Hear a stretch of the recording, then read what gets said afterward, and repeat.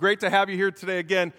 Today we're in week 3 of our series called The Bright Side, and we just thought this would be a great time, our teaching team, as we sort of prep sermons together for all of our campuses. Several months ago we said, what should we be preaching in September? And we said, we should probably preach about how to stay positive in a negative world. How many of you have had some negative thoughts in the last 8 months? Anyone that has negative thoughts in the last 8 months? I'm going to raise both of my hands. Some of you are going to do the same thing. It has been so crazy with COVID, with the rioting, with politics, with NCAA football. Did I mention NCAA football?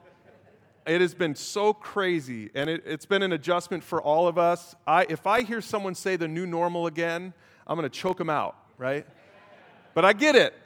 It's a new normal, and it is. I don't like that. You guys probably feel the same way. So what we're doing in this series is we're saying, well, what does God's Word say to us as people? If you're a part of Alpine Church, then you're a Christian. You're a follower of Jesus. Some of you might be here today, and you say, I'm still checking things out. Don't put me in that box. That's great. We're glad you're here. One of the things we love to do at Alpine is let people explore, let people discover, let people sort of dip their toe in the water. So maybe you've been dipping your toe in the water. And so that's great. And this series is great for you if you're not yet a Christian, if you're not yet affiliated. It's great for you because you're getting a peek into what the Christian culture should be all about.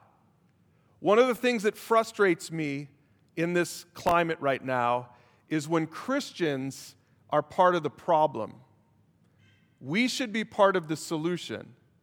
Christians in our neighborhoods, in our communities, on social media, Christians should be positive. We shouldn't be negative.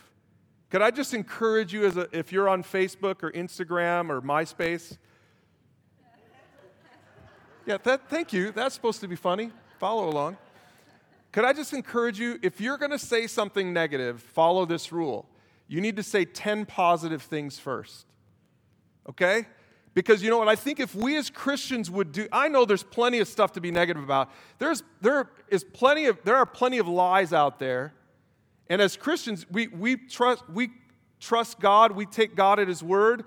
So I feel very passionate when somebody lies. And I want to correct them.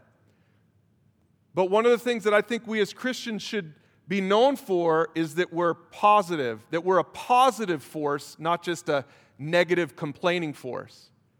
So there's time that you need to call someone out. There are times when you need to say, hey, that's not right. Hey, you shouldn't do that. But by and large, we should be a positive force on our culture, and that's what this series is about. We're talking about how to stay positive in a negative world. The early Christians 2,000 years ago, trust me, they had it worse than we did, because they were being persecuted. Many of them were martyred for their faith. And yet, when you read, I want you to hear this, when you read this Bible, this is not filled with complaints. This is not filled with victim mentality. This is not filled with negativity. This is filled with positivity. Do you know why? Because Jesus is for us. And if He is for us, who can be against us? So what we need to do as followers of Jesus is we need to represent the heart of Jesus to the people around us. Because listen, people are watching. People are watching. So do I like wearing a mask? Heck no.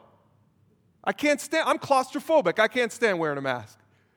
So people come into church, and if you don't like wearing a mask, I'm with you.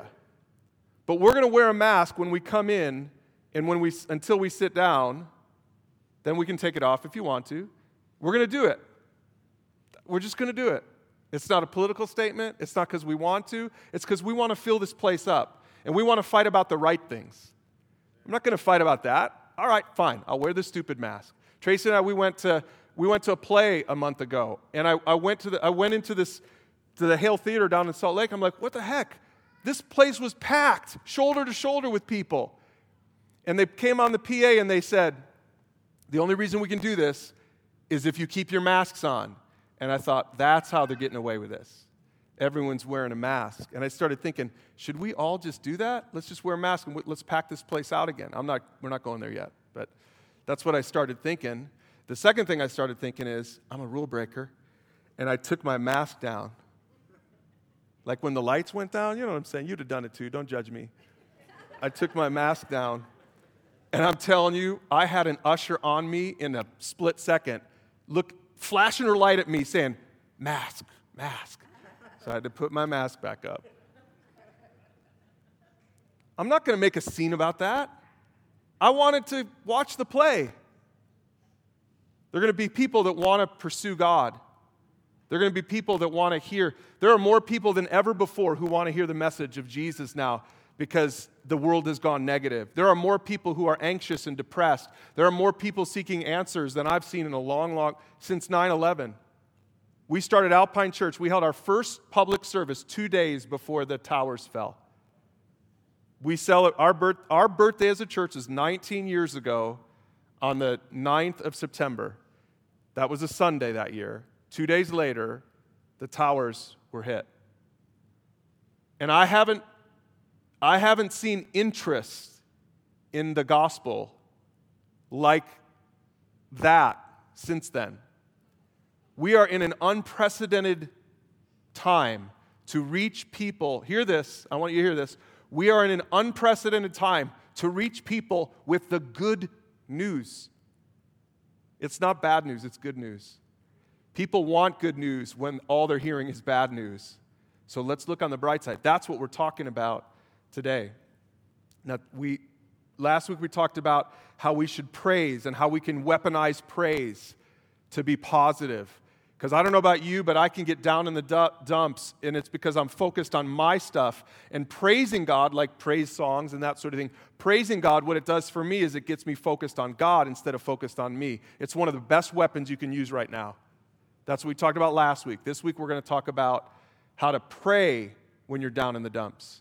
We're going to talk a little bit about prayer. We're going to look at Habakkuk. It's in the Bible. It's in the Old Testament. So if you have Bibles or Bible apps, open up to Habakkuk. I'll give you a head start because it's going to take you a while. It's a teeny little book in the Old Testament. We're going to unpack it a little bit today, and we're going to talk about how to pray when life has got you down. But we want to start by showing this video, and it's going to make me emotional. It's pretty powerful. Take a look. Let's pray. Lord, I pray that you would help us in the midst of our hard times to take a lesson from Amy, and as we're going to see in a minute, to take a lesson from the prophet Habakkuk. God, that we don't have to turn on you in hard times, but we can turn to you. I pray for the people in this room. We've all experienced hard times. I can't say that I've experienced what Amy's experienced, but some people in this room have. God, I thank you that you are the God of the brokenhearted. I thank you that you are the God who bottles up our tears. And I pray, Lord God, as we open your word, that you would speak to our hearts, that you would comfort those who need comfort today. But God, for everybody, that you would encourage us, that you would give us practical tools to learn how to stay positive when life gets us down. So we sit at your feet today and we listen to you. In Jesus' name, amen. Amen. The book of Habakkuk, chapter 1, just to give some context to what we're going to look at in a minute, because chapter 3 of Habakkuk is a prayer of Habakkuk. It's an actual prayer. So that's what we're going to study today. But before we study the prayer, and we're going to take 3 tips from the prayer, I want to make sure that you understand the context of Habakkuk in about a minute. So here it is. Verse 12 of chapter 1 is a great summary verse. Habakkuk prays, "O Lord, my God, my Holy One, you who are eternal, surely you do not plan to wipe us out." Has anyone ever prayed that? Financially, emotionally, relationally, with your kids, with your marriage. Surely you do not plan to wipe us out, right? Why are you letting all this stuff happen? O Lord, our rock, you have sent these Babylonians to correct us, to punish us for our many sins. So if you don't know the story, here it is, in a nutshell. The Israelites were like really rebellious teenagers, okay? That's what they were like. All through the Old Testament, they were like really rebellious teenagers. And time again, they broke God's heart. Time and time again. And every once in a while, God brought in another nation to destroy them. And Habakkuk's a prophet coming to the people of Israel saying, hey guys, bad news. God's going to destroy you now. God's going to wipe you out. And so the first 2 chapters of Habakkuk are Habakkuk saying, kind of giving warnings to them that you should have listened, kind of like a parent would say to their teenager, you should have listened, right? I can't make choices for you. Only you can make choices, but you don't get to choose your consequences when you make choices. You can make all the choices you want. The only choice you don't have is what's going to happen based on your choices. In other words, you reap what you sow, right? And so this principle is all over the Bible. It's still in our culture. It's still true. And so here Habakkuk is praying to God on behalf of the Israelites, saying, you're not going to wipe us out, are you? Please don't wipe us out, O Lord, our rock. You have sent these Babylonians to correct us, to punish us for our many sins. So there's the context. So Habakkuk says that in the first 2 chapters, and then by chapter 3, he prays this prayer on behalf of the Israelites, and we're going to look at it together. He prays this prayer on behalf of the Israelites, and we're going to learn from his prayer what we should be doing right now in the midst of our hard times. So pay attention to these points as we go through them. Here's the first thing we're going to learn. There's just 3. We're going to fly through this. Remember who God is and what he's done for you. And the reason is because when you speak out what God has done, you build confidence in what God can do. I don't know if you realize that that's a principle. When you speak out what God has done in your life, then you build confidence in what God can do. Parents, if you don't ever talk about how God has been faithful to you with your kids, then your kids are only going to hear the negative stuff you say. And your kids are not going to want to follow that God. Parents, we have to remind our kids about God's faithfulness in your life, in your family. The Israelites, the book in the Bible where we see that for the Israelites, it's the book of Psalms. The whole book of Psalms is basically this principle. It's the people of God, it's their songbook. And you know what it's filled with? It's filled with stories about God's faithfulness. You know what their favorite story was to sing about? When Moses led the Israelites out of Egypt, you remember that story? And the Egyptians were chasing them down, and God parted the Red Sea, and the Israelites went through, and it crashed over on the rest of them. That was one of their favorite stories to talk about. What's your favorite story? What's your favorite story in your marriage? Sometimes Tracy and I will do counseling with couples, and when you're 5 or 10 or 15 or 20 years into a marriage, you got plenty to talk about and complain about. Can I get an amen? No, man, you're not supposed to fall for that. But there's plenty to talk about and complain about after 5 or 10 years or months in marriage. Right? Because you got 2 people who are not perfect, and you're just going to have problems there. That's just how it is.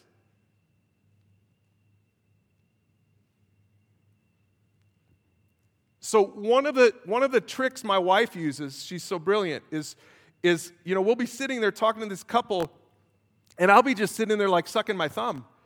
Like I don't know what to say right now. Well, Tracy's got a master's in counseling, so she's over there just so calm and collected, and this is where I just shut my mouth, and I'm going to let the counselor talk right now. And here's what, if some of you maybe have experienced this with her, here's what she almost always says: could we just stop just for a second, because it gets negative and toxic? Can we just stop for a second? We get it. We got issues to work through. Did you guys ever like each other? And they laugh a little bit. Like, why'd you get married? And it might take a while, but we'll go back to the times when they were good. We'll go back to what was good, because there were good times. Remember that. And this is the principle is when you speak out what God has done in your marriage, in your life, in your business, in your church, in your community, when you speak out what God has done, you build confidence in what he can do. But if all you're ever thinking about is right now my life stinks, right now this is terrible, and that's all you ever think about, then you are never going to look on the bright side. Here's how Habakkuk did it, chapter 3.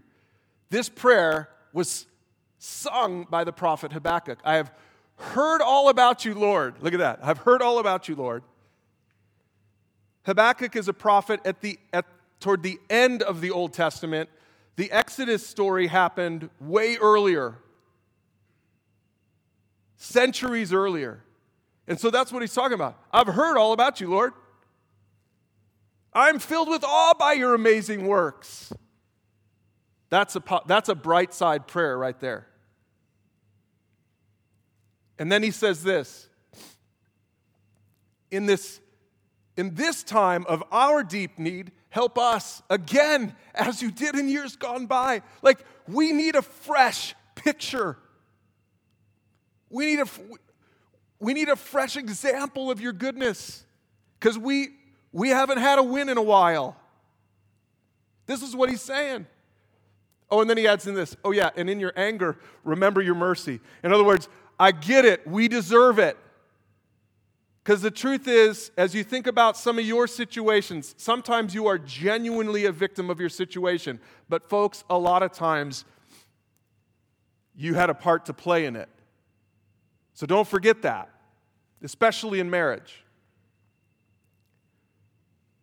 This prayer is so good. I mean, we could stay on this all morning, but we need to move forward. But you see how the prophet is modeling this thing for us. Thousands of years later, here we are, and this is still relevant for us in our hard times, in our dark times.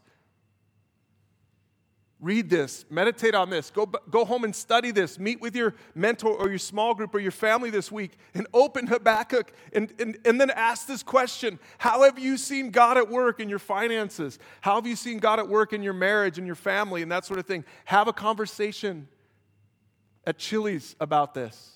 We'll let you out early so you can beat the Baptists there, but have a conversation at Chili's. Like really sit down and say, let's talk about how we've seen God move. Let's talk about how we've seen him at work. Because here's what you're going to learn is once you reflect on what God has done, you start building confidence in what he can do.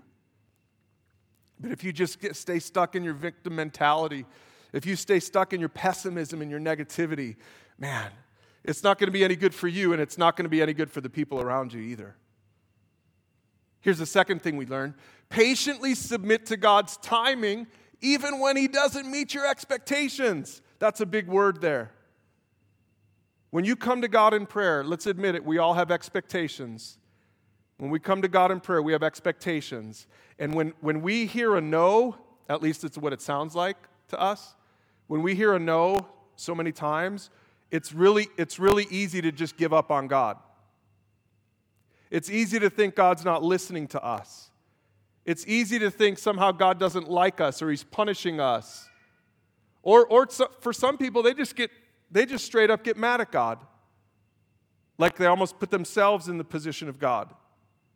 As if we have a right to get mad at God. As if we have a right to demand our way. But we're humans and we all do that. And so what we need to do here, this second point, is to develop an attitude of what I'm going to call quiet trust in God. Now, maybe you've never heard of that before. It actually comes from the book of Habakkuk. It comes from Habakkuk chapter 3. Here's what Habakkuk says there. He says, I trembled inside when I heard this. And if you want to read the context, is when he heard about what God had done in the past to punish the Israelites. It said, I trembled inside when I heard this.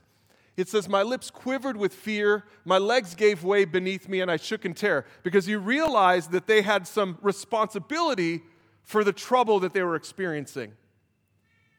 But look at what he says next. I will wait quietly for the coming day. How many of you know it is so hard to wait quietly? It is so hard. Why? Because we want to gripe. We want to complain. We want to be negative. We want to be toxic. It is so hard to quietly submit to God. It's hard. I admit it, it's hard. But I love that he says that. That's why we've got that underlined in your Bibles. I encourage you to highlight that. I will wait quietly for the coming day. Now the next part's really cool. When disaster will strike the people who invade us.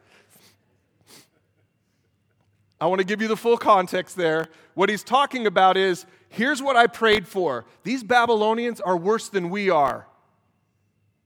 God, you love us more than you love them.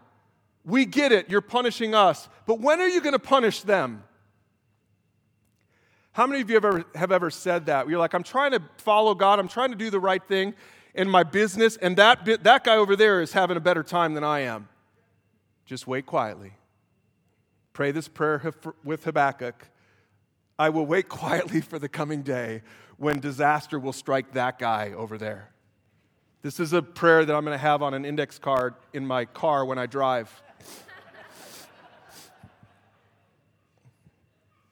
No, we're not supposed to have mean spirits toward people. The bigger point here is that we have this quiet trust. I'm not a quiet guy. This is hard for me. I'll be honest. Some of you might be like me. I'm not a quiet guy. I'm an assertive person. So it's very hard for me to wait quietly. My wife, Tracy, she's assertive.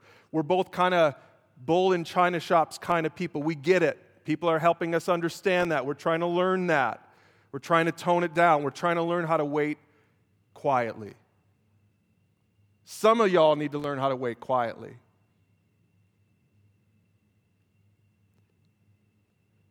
Submission is one of those words. It's the big S word. It's that word that is so hard, but it is so core to the Christian life. I will quietly submit to God. What that means is, when I come to Him in prayer, I don't demand my way. Jesus taught us to pray. We talked about this in week 1 of this series. Jesus taught us to pray, Lord, your kingdom come, your will be done on earth as it is in heaven. Think about that prayer. What that means is that there's a reality in heaven that's different than the reality in your marriage. There's a reality in heaven that's different than the reality in your family, that's different than the reality in your community or at your school, young people. There's a reality in heaven that's different than the reality that we're experiencing with COVID or with the riots or with politics or with NCAA football. They're still playing college football in heaven. I don't know if they are. I don't know. I threw that in there. But what we know is there is total order. There is no chaos in heaven. And so when we pray that prayer, God, let your will be done, let your kingdom come, what we're doing is it's a prayer of submission. We're saying, I'm not asking for my will to be done. Can you obviously say that? Can you really honestly say that in your prayers? When's the last time you prayed with the heart that said, God, I want your will to be done? It's not natural, is it? What we do in prayer is, here's my list. Here's what I want done. Now, God's okay with us telling Him what we want. That's okay. He's a very gracious God. But you know what He wants us to do also? He wants us to say, hey, God, what do you want? Have you ever asked God that? What do you want in my marriage? Here's what I want. What do you want in my family? What do you want with my finances? What do you want with my health? What might you be teaching me in this crisis right now? What do you want? The mature follower of Jesus is the one who starts praying with quiet submission to God. It's hard, but I'll tell you this, if you don't start doing it, God will make you do it. God will bring experiences into your life to humble you. That's just what He does. So it's better for you. Young people hear this. It is better for you. You don't have to learn the hard way. If you as a teenager can learn quiet submission to God, oh my goodness, your marriage will be better in the future, your family, your parenting, everything about your life, your business, your finances, everything in your world is going to be so much better, even though the circumstances might not change at all. If you could learn quiet submission to God, if you could learn, God, your kingdom come, your will be done in my world, in my marriage, in my life, man, you will be free. That's how you're led out of bondage to freedom, is to pray with quiet submission, like Habakkuk. Here's the last thing. As we finish reading this prayer in Habakkuk 3, we're going to see that we need to stay confident in God no matter what happens. That is so hard to do. Here's a hint, though, for how to do that. We need to remember that God is always for you and He's with you. Now, you're looking at that and you're saying, I don't know if I believe that. I don't know if I believe that God is for me. And you probably could have a list of reasons why you don't know that you can believe God is for you. But this is the point of today's message. Could you make another list? Could you make another list? Because I bet if you thought about it, you'd have a way bigger list of evidence in your life that God is for you. What happens is you focus on the negative. Many of us, that's what we do. We focus on the negative stuff. And there's a lot of real negative stuff. I'm not trying to take that away. I'm not saying that list isn't real. That list is real. God knows that list is real. God cares about that list.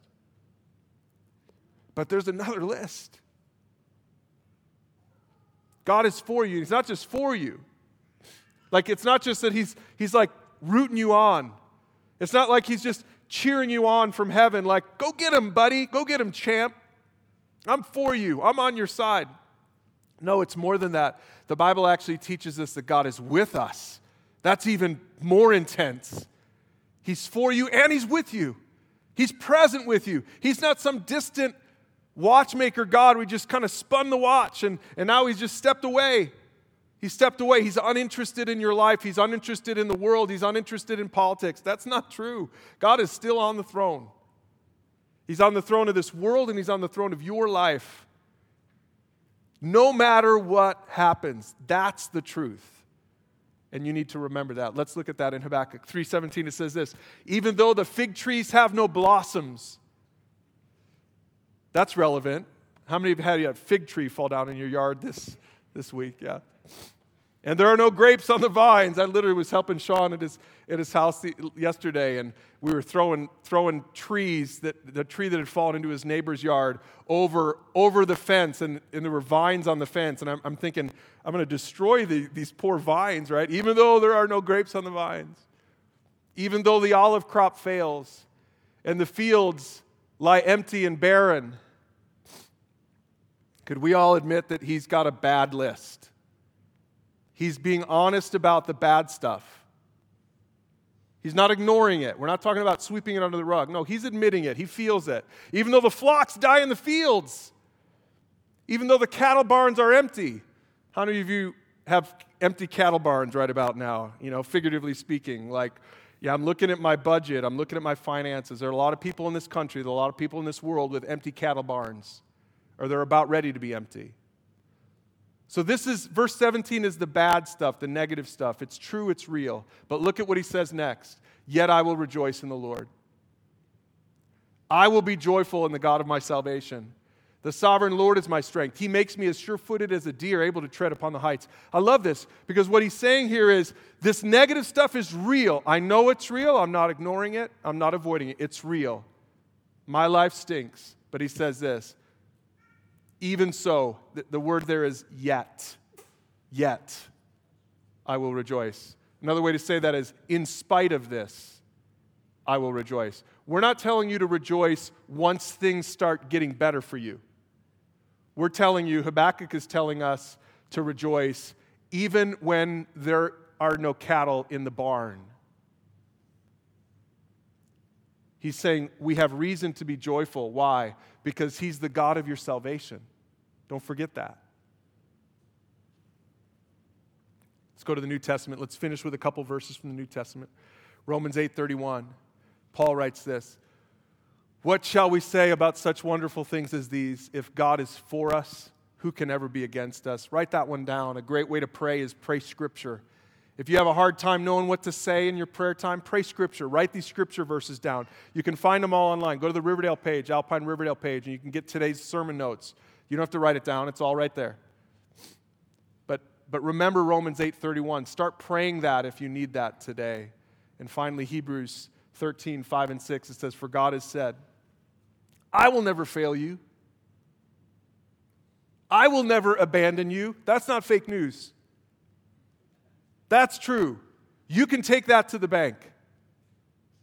God said it, you can believe it. He says, I will never fail you. I will never abandon you. And you say, but it feels like he has. And I say, well, that's the truth. Your feelings aren't the truth. That's the truth. God is for you. But, no, I know it. I'm not trying to minimize. I'm not trying to diminish your pain. I get it. You can tell I'm emotional. I shouldn't have put Amy Ann's video in to start this message because it got me going. I love Doug and Amy. They're very, very much a part of the story of this church and of this campus. So I get it. I don't get it, actually, how this comes across to Amy and to those kids. But I know this, it's true. I know it's true.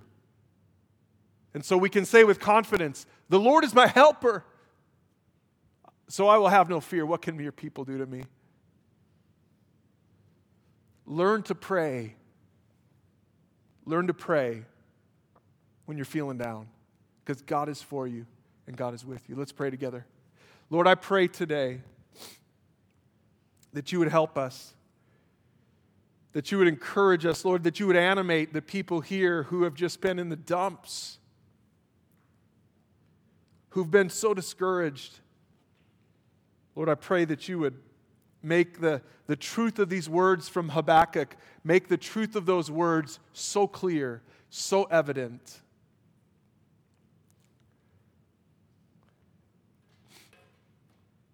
I pray for Amy, Brittany, and Braden.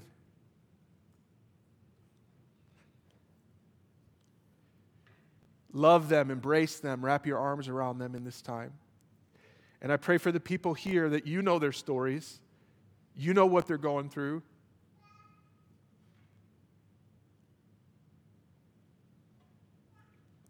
People who need a touch from you today. Touch them. Allow them to sense your presence. And God, may we quietly submit. We pray it in Jesus' name. Amen.